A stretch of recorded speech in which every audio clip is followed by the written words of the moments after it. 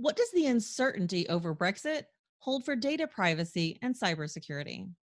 I'm Tanya Hall, and joining me is Jason Hart, Chief Technology Officer for Data Protection at Talos eSecurity. Welcome, Jason.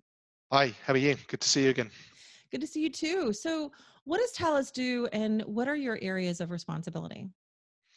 Yes, so Talos eSecurity, Talos provides organizations with security and trust in their data wherever the data is created, shared, or stored without impacting business agility. So ultimately, our key objective is ensuring data, identity, and access is applied appropriately in order to provide confidentiality, integrity, accountability, and auditability to the keys to the kingdom, essentially, which is the data of all organizations. You recently published an article, How Brexit Impacts the Future of Europe's Cybersecurity Posture. What's Britain's position on recent EU cyber and privacy rulings? Well, generally the position on Brexit is no one actually knows what's going on yet. You know, it's all up in the air. So, but more importantly, from a GDPR or cybersecurity point of view, from my point of view, there's a couple of fundamental issues I see. So going back, most probably 18 months ago now, there was uh, some litigation put in place to basically ensure data protection and privacy for all individuals within the EU. So that's also known as the General Data Protection Regulation, also GDPR. So that was one piece of one framework that was put in place. The second regulation was the EU Network and Information Security Directive, also known as NIS, which provides legal measures to boost the overall level of cybersecurity in the EU. So for the United Kingdom, we incorporated within the GDPR, the Data Protection Act 2018, and also the NIS. So these were European directives, standards, regulations, frameworks that the EU put out there and the United Kingdom adopted. So the problem is it's all about the privacy of data and the privacy of data. And on February, I think it was the 6th of this year, the UK government published using personal data after the Brexit. Now, the guideline reveals that post-Brexit UK businesses will still be able to send personal data from the UK to the EU, and that the UK will continue to follow the free flow of personal data from the UK to the EU. However, data originating from the EU that comes into the UK will be a different story. So in summary, it is illegal for an EU member state business or organization to export data to a non-EEA entity without a specific legal safeguard in place. So since post-Brexit, UK could be, depending on the method of exit, we could be considered as a third country. So UK businesses will be subject to these safeguards. So just to put this in context, within the EU, within the UK itself, obviously GDPR has been a big thing. Generally, people are starting to maybe do some of the right things. But from what I see, my personal opinion is I've seen a huge increase in breach notifications. This is where organizations are really concerned, so there may be a minor issue where, a lost password or a compromised email account, but they're creating a notification of a potential breach. So this obviously causes a huge backlog, which is great. So it's heightened the awareness.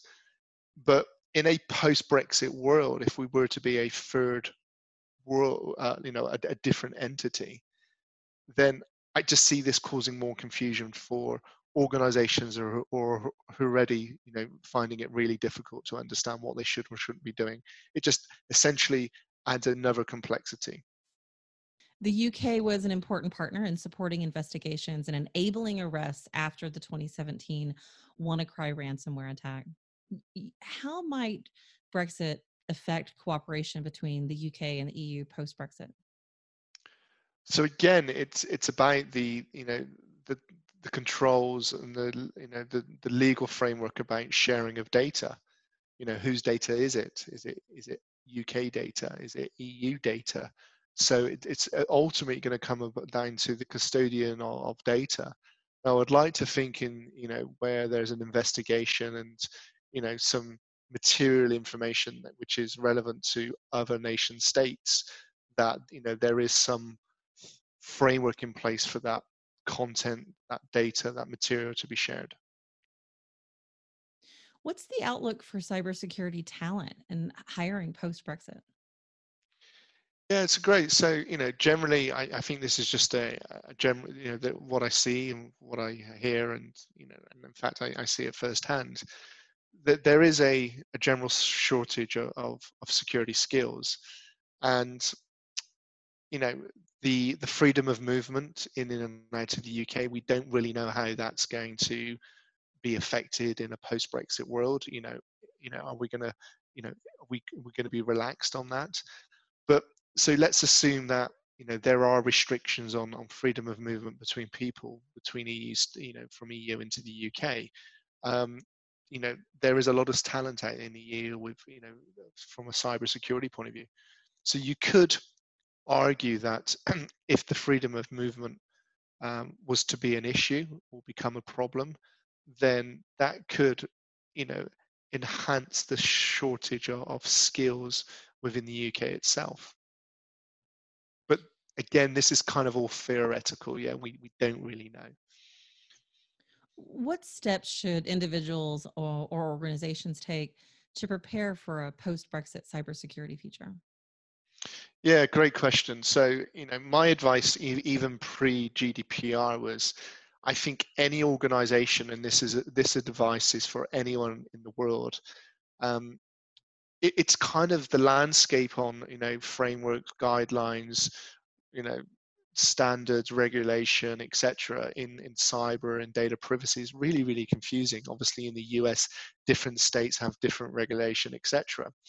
But ultimately, I think if organizations are doing some fundamental basics, which we'll touch on in a minute, those fundamental basics can be applied to any standard, any privacy act, anything.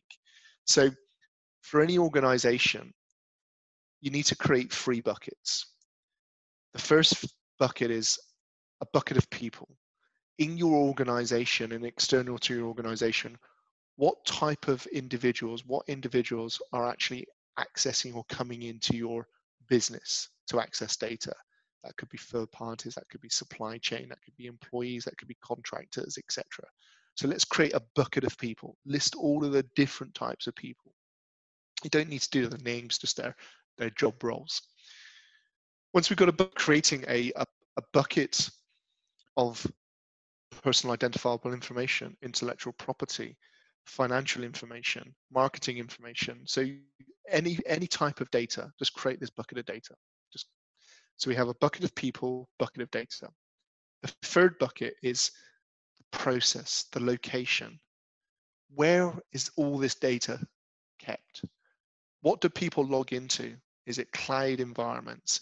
Is it web applications? Is it traditional legacy applications? Is it databases? So you're creating this bucket of process. So the location and what's connecting it. Is it in the cloud? Is it in virtual environments? Is it in a third party? So what we have now is 3 buckets: a bucket of people, bucket of data, bucket of location and process.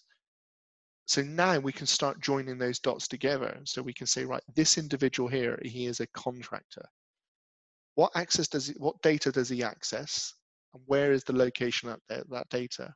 So very quickly you create a visualization, kind of a mind map based on the person, the data, and the location stroke process. Once you know that, you can start going, okay, what do I actually need to start protecting in my business? So we know that this person here is a third party. He's coming in through this route. Okay.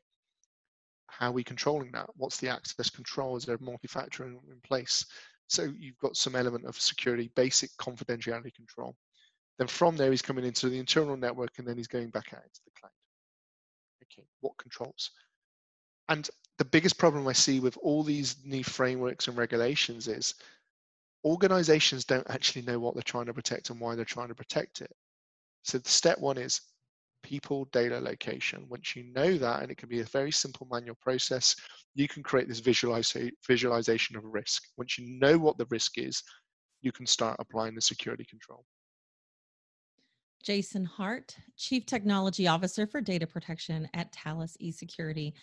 Thanks again for joining us. If somebody wants to connect with you, Jason, and find out more about this issue, how can they do that? Yeah, just reach out to me on Twitter, Hart, HART_Jason. All right. Thanks again, Jason. And if you guys want to find more of my interviews, you can do that right here or go to tanyahall.net. Thanks for watching.